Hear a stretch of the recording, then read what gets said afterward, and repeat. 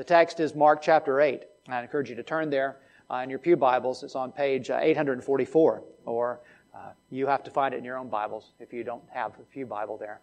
But please take it in by hearing it, take it in by reading it. As you turn there, I was thinking about an event. So very, very clear in my life. I was 19 years old.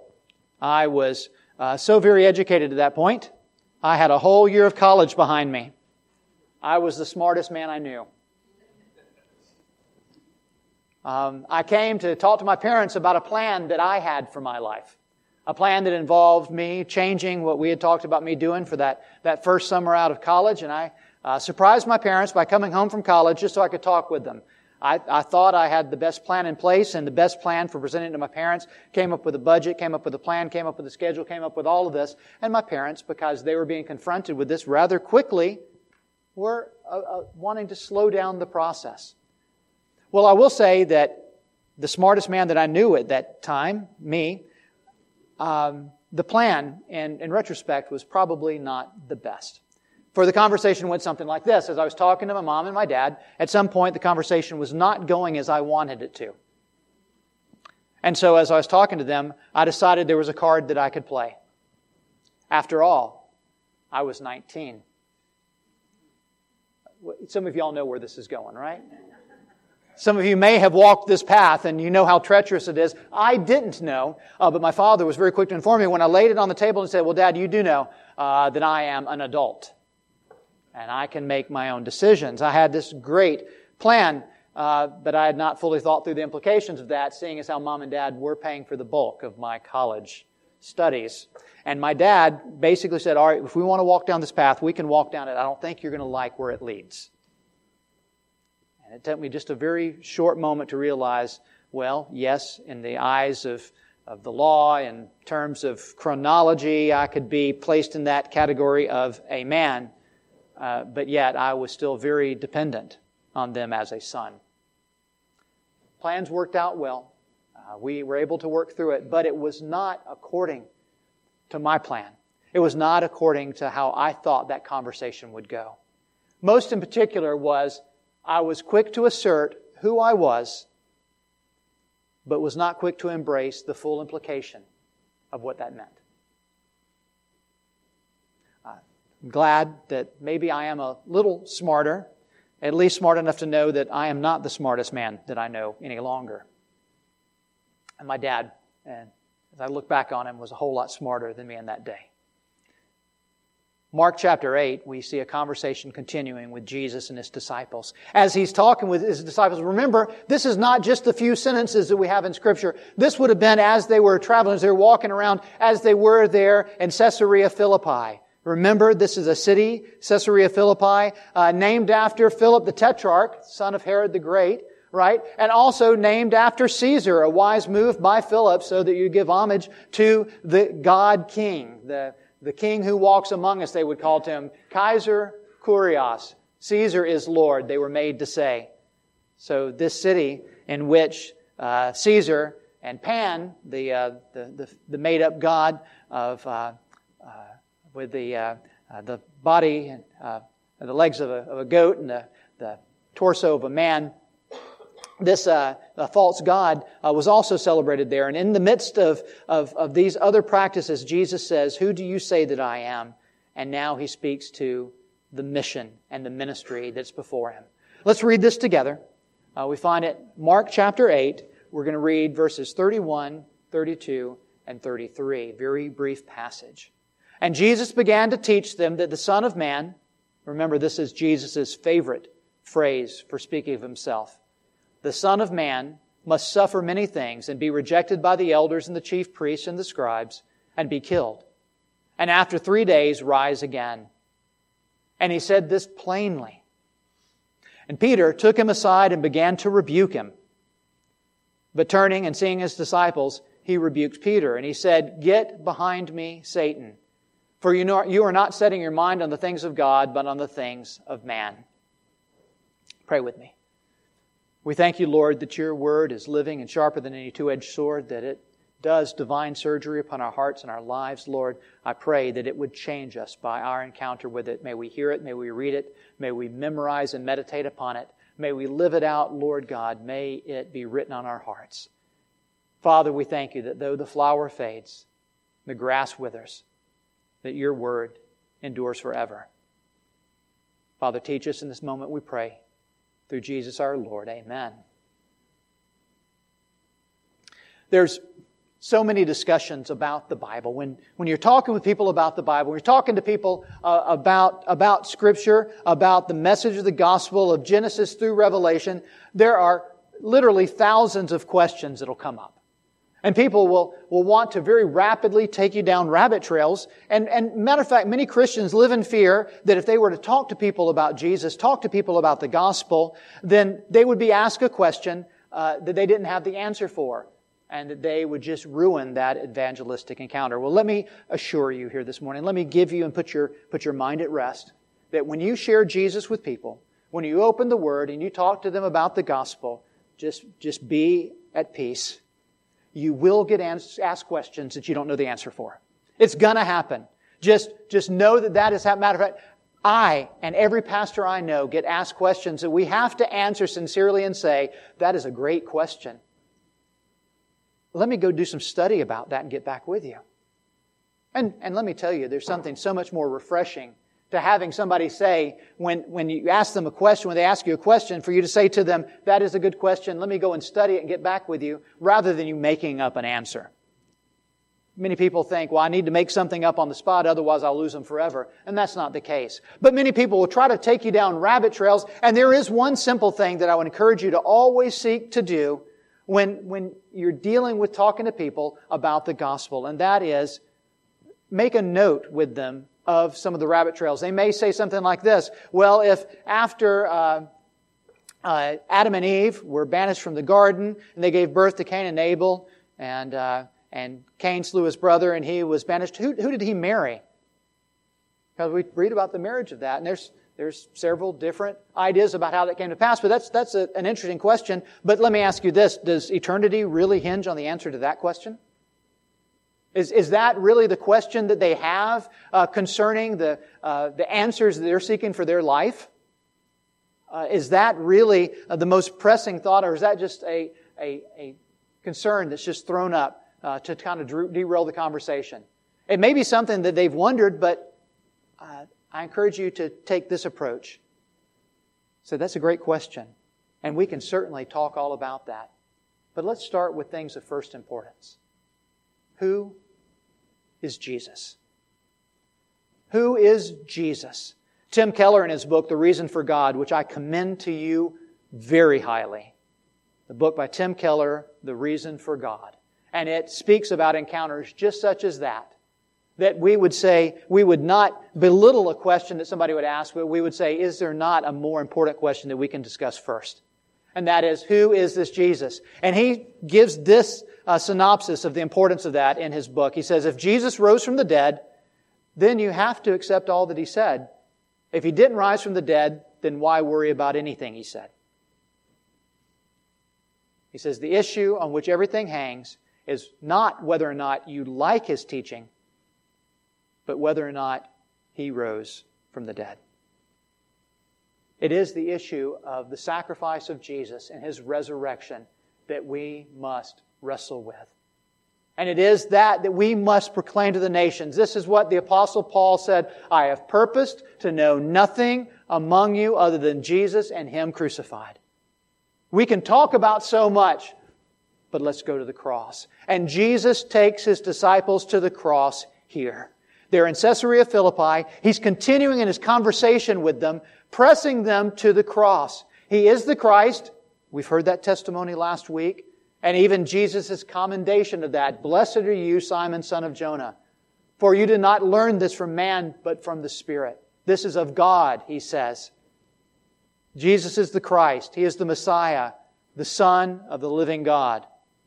But His mission is the cross. And verse 31, Verse 31, it says, He began to teach them that the Son of Man must suffer many things and be rejected by the elders and chief priests and the scribes and be killed. So He begins talking about what's going to happen. They're in this place, and remember, they're sitting in the shadow of the temple that would have been there to Caesar. Right there. As well as the shrine to that Greek god Pan. But it says, Jesus taught plainly, the Son of Man, Jesus says, I'm going to die. I am going to be rejected by the elders and the chief priests. He was going to a certain death, a crushing message to His disciples right then. As just then they had heard in the conversation, you are the Messiah. You are the one that we have been waiting for. And He says, let me tell you what's happening next. I am going to be rejected by all those in leadership. I am going to be crushed. I'm going to be killed. I must suffer. Rejected. And then rise. Put yourself in their sandals just for a moment and imagine what they were hearing. One commentator tried to, and I think he uses some good language that helps us begin to kind of think about what this must have been like right then. Now think about this. Think about, as you read this, this commentator says, you might as well have a football captain to tell his team that he was intending at that moment to let the opposition score 10 goals right away. Here's our game plan. We're going to let the opposition score 10 goals right away. This commentator was British, by the way, so 10 goals would have been 1 point apiece rather than 7. Football, you know the difference there. But this wasn't what Peter and the rest of them had in mind, the commentator continues. He said they may not have thought of Jesus as a military leader, but they certainly didn't think of Him as going straight to His death. As Charlie Brown once said, this commentator quotes, winning ain't everything, but losing ain't anything. Jesus seemed at that moment to be saying, I'm going to lose. Worse, He was saying, and I want you to come with me.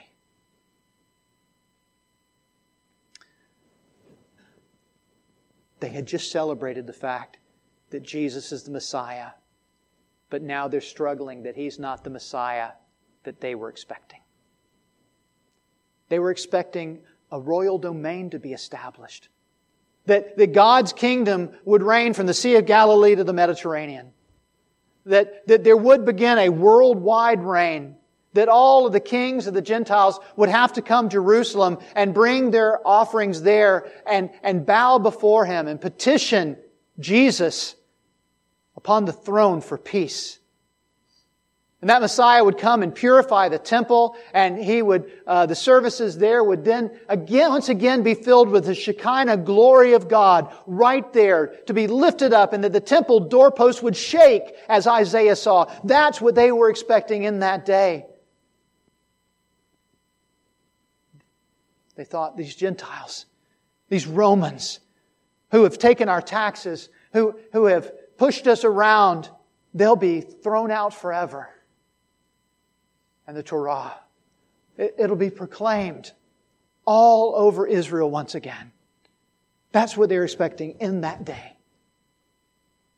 And Jesus comes with a plan that could only be described as scandalous. Scandalous. Now, He could have said it in this way. He could have said, now listen guys, we got a tough battle ahead. It's going to be tough. It's going to be hard. There's going to be a few years of a hard fight, but it will work out. Just hang tough, He could have said. It's a battle, but we're up for it. Are we up for it? It could have been that battle speech from Braveheart. It could have been the battle speech from Gladiator or any of those epic movies where the general of the troop stands before on horseback and rides up and down, rallying the troop that though the odds are against them, that they will prevail. And Jesus does speak of the prevailing, but He speaks of a path in battle that they had not anticipated, they did not expect, and quite frankly, did not want. The Messiah, this king that they were expecting, He wasn't going to die on the battlefield with a sword in His hand. He was not going to fall like a mighty warrior seeking to overthrow the Roman oppressors. He would die the shameful, brutal death of the cross. And Jesus describes it. And He doesn't describe it in a way of saying, oh, by the way, there will be a suicide bomber who will come and take my life. He doesn't describe it as John Wilkes Booth or Lee Harvey Oswald will get a lucky shot in and I'll be the one that falls. It would be no assassin. It would be the focus and the concentrated attention of the highest courts of the land. He said, all those that people hold in esteem and authority will say, I am wrong. They will call me a liar. They will call me a devil. The elders of Israel, the high priests, the leading Pharisees gathered in the Sanhedrin, the highest court of the land, the only court of appeal that you had, the 70 members that would have heard them out. All of them would listen to the evidence. They would examine Jesus' life and they would conclude that they were doing God's work by ending His life right there. You need to understand that He was not saying, oh, I'll be lynched by a mob. He said, I will be officially arrested. I will be tried in front of the Roman governor, the Jewish king, and the Supreme Court.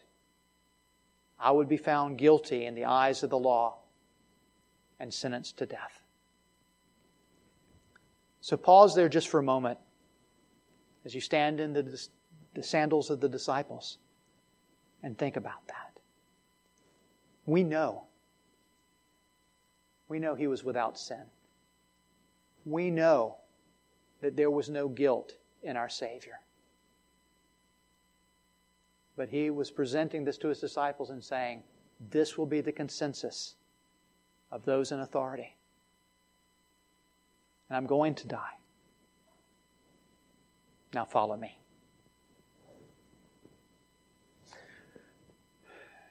This is not new. The disciples would have had experience in the knowledge and the promise that this would be the type of Messiah. But that's not what they wanted. And we will pick and choose those things that we hear that suit the things that we want. Remember that these would have been men that would have heard since their childhood, would have heard discussed. And as they traveled with Jesus, as they were in the synagogues for worship on the Sabbath, they would have heard Isaiah 52 and 53. That portrait of the suffering servant. Remember this. Isaiah 52:14 says, and many were astonished, for His appearance was so marred beyond even human semblance. His form beyond that of the children of mankind. 53 verse 4 it says, He has borne our griefs, He has carried our sorrows. We esteemed Him stricken and smitten by God and afflicted. Further, it goes on to say, He is pierced for our transgressions, crushed for our iniquities, oppressed, afflicted, a lamb that's led to the slaughter. That His grave would be made among the wicked. And it was the will of the Lord that He would be crushed and put to grief. But then it goes on to say that out of the anguish of His soul, in that way would God be satisfied. Would Christ see the travail of His soul. So Jesus, He outlines a path before that none of them wanted. None of them expected. Before we continue on to see how Jesus deals with Peter, deals with them in this situation, we have to pause and think about the plans that we lift up to God in prayer. The plans for our life, the plans for our ministry, the plans that we lift up and say, God, this is my plan. Bless it, I pray. Lord, this is how I believe I can best be used for Your kingdom. Would You go ahead and say, okay, go for it? Would you bless this? And then I'll serve You and I'll do a good job of it. And I'll be happy. And so often the Lord wipes that away. You know why He does that, right? Because He loves us. I've said it so many times. The Lord loves me so much He doesn't let my plans come to fruition. For He has better plans. He says, I know the plans I have for you. Plans to give you hope and a future. Plans for welfare, not for evil. Now, this is not that we would be healthy. Our pocketbooks would be full. This is not that always we would know healing and that we would know deliverance from the things of this world. This is not simply that the Lord has plans to give us a better job. No, that He has given us a better eternal employment. And that His path there is perfect, even when we don't like it. Our prayer at that point needs to be, Lord God, if it be Thy will, this is what I see. But Lord, if it's wrong, would you please wipe that from the table? Nevertheless, not my will. Wipe that from the table, Lord God. But Your will be done. And beyond that, Lord God, may I love it. Martin Luther, in his coarse way, as he's sitting there at the table talking to his students one day, and his students were talking about the providence and the plan of God, and as he was talking to them, he said, you need to understand that it is not our desire, that it is not our pleasure with God's plan that's of importance. It is that it's God's plan and it is the best for us. He said, even if God, forgive me, this is Luther, not me. He said it in German, so I can't say it in German. He said, even if God were to call me to eat the dung from the street, He said, I would do so, and not only do so, but do so gladly, for I know if it's the Lord's plan, then it is best for me. Making a point with young students, no doubt. But he was saying that to say that when we find God's plan distasteful, we pray, Lord, would you change my heart that I would see the glory that is in Your path. And that's what he is talking to them. But what happens? What happens? Peter takes Jesus aside. Now, oh my goodness, we think about that. Jesus, come here. Come here. We got to talk. Puts his arm around his head.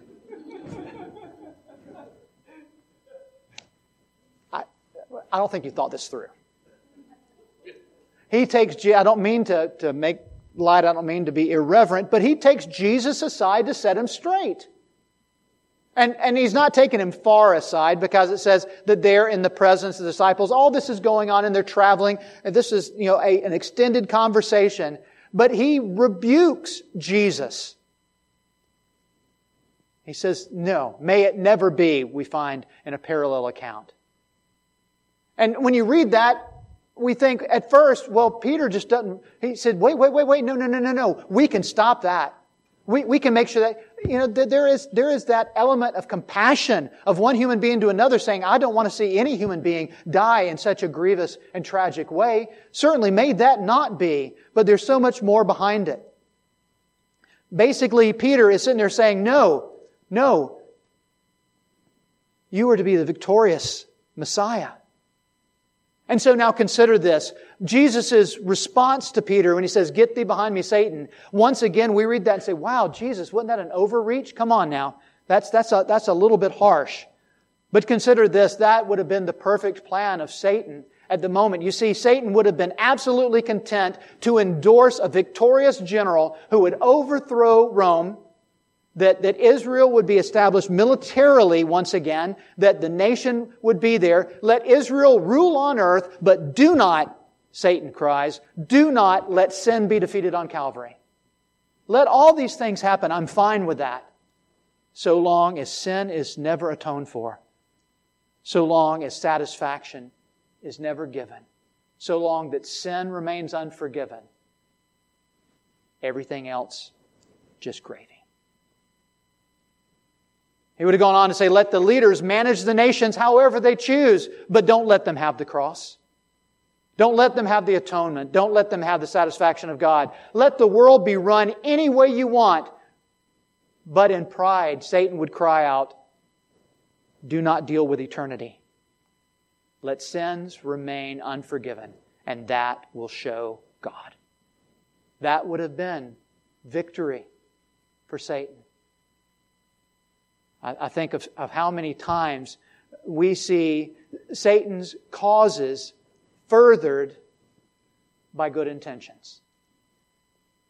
We've heard that phrase, right? The idea that we could look at that and say, well, would it be bad to stop the death, the wrongful death, the falsely accused life of Jesus forfeit right there? Would it be wrong to stop that?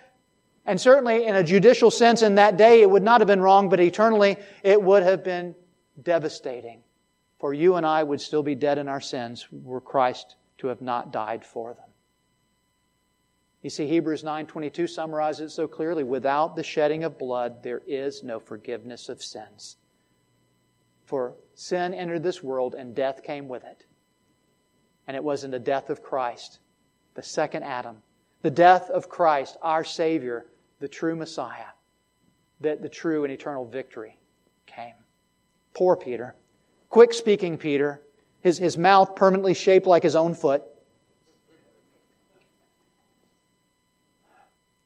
But one thing we learn here, by the way, is it is possible for a true disciple of Jesus in carelessness or immaturity to become an instrument of Satan.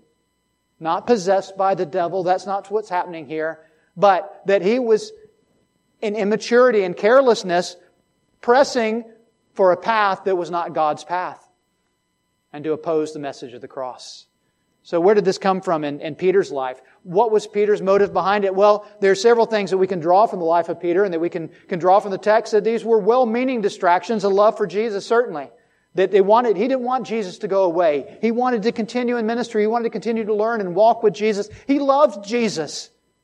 A well-meaning distraction from the path. But there was others. Think about this, a misguided distraction. This isn't the plan, Jesus, that I was expecting. I'm looking for something different. But also think about this a little bit. There was a bit of self-confidence and ego and arrogance involved in Peter's actions. Like I said, he was seeking to teach Jesus. And that comes up. You may never have really given any thought to that phrase when he says, "Get thee behind me, Satan." And we think about that, just get back there, that you're not in my way and that sort of thing. But there's a very significant thing to looking at what Peter was doing, what was going on there at the moment. Peter had taken Jesus aside and was basically that moment saying, "I shall be the teacher and you shall be the student and I will teach you. You'll learn from me." And what Jesus is saying very, very succinctly is this: do not presume to go ahead of me as rabbi. Do not presume to lead me. I am the teacher and you are the disciple. That's a relationship that was so very clear. Yes, Jesus did not come to be served, but to serve and give His life as a ransom for many. But never let it be mistaken that in righteousness they understood that Jesus was the teacher and they were the disciples. Oh, forgive us, Lord God, for how many times we try to teach God. Try to teach God our plans. Job suffered from that later in his life, didn't he? In his struggles. God had to tell him one time, said, "Job, put your pants on. We need to talk." They said, "Gird up your loins." Yes, he said, "Gird up your loins." But we say, "Put your pants on. Let's talk. Let's talk as men here, okay?" God said, "Were you there when I set the mountains to their height or appointed the course of the ocean and the seas? Can you wrestle Leviathan from the deep?" He says, "I can." He said, "You need to make sure that you're not trying to lead me. Get thee behind me, Satan," Jesus says. For crucifixion. Crucifixion is the path. Conclude with a quote from a sweet little old lady. Sweet little old lady was the widow of a pastor. And she was continuing to be sitting under the teaching until she was not able to get to church. And for the last several years of her life, she was kind of a bit reclusive, not communicating very much with people. The next pastor that was there after her husband was very faithful to visit and to see her. His name was Pastor Taylor, A.B. Taylor. And as he sat with her one day, he asked this sweet, saintly woman, he said, "What do you think about Jesus?" Her answer was, "Mr. Taylor, I've thought a lot lately about the difference between Jesus and all the beasts that were slain under the law. The beasts were dragged there with ropes to a place where they would be killed. But when my Savior came to die, He laid down His life Himself. No man could take away His life because He is God as well as man. And He laid down His life willingly for me."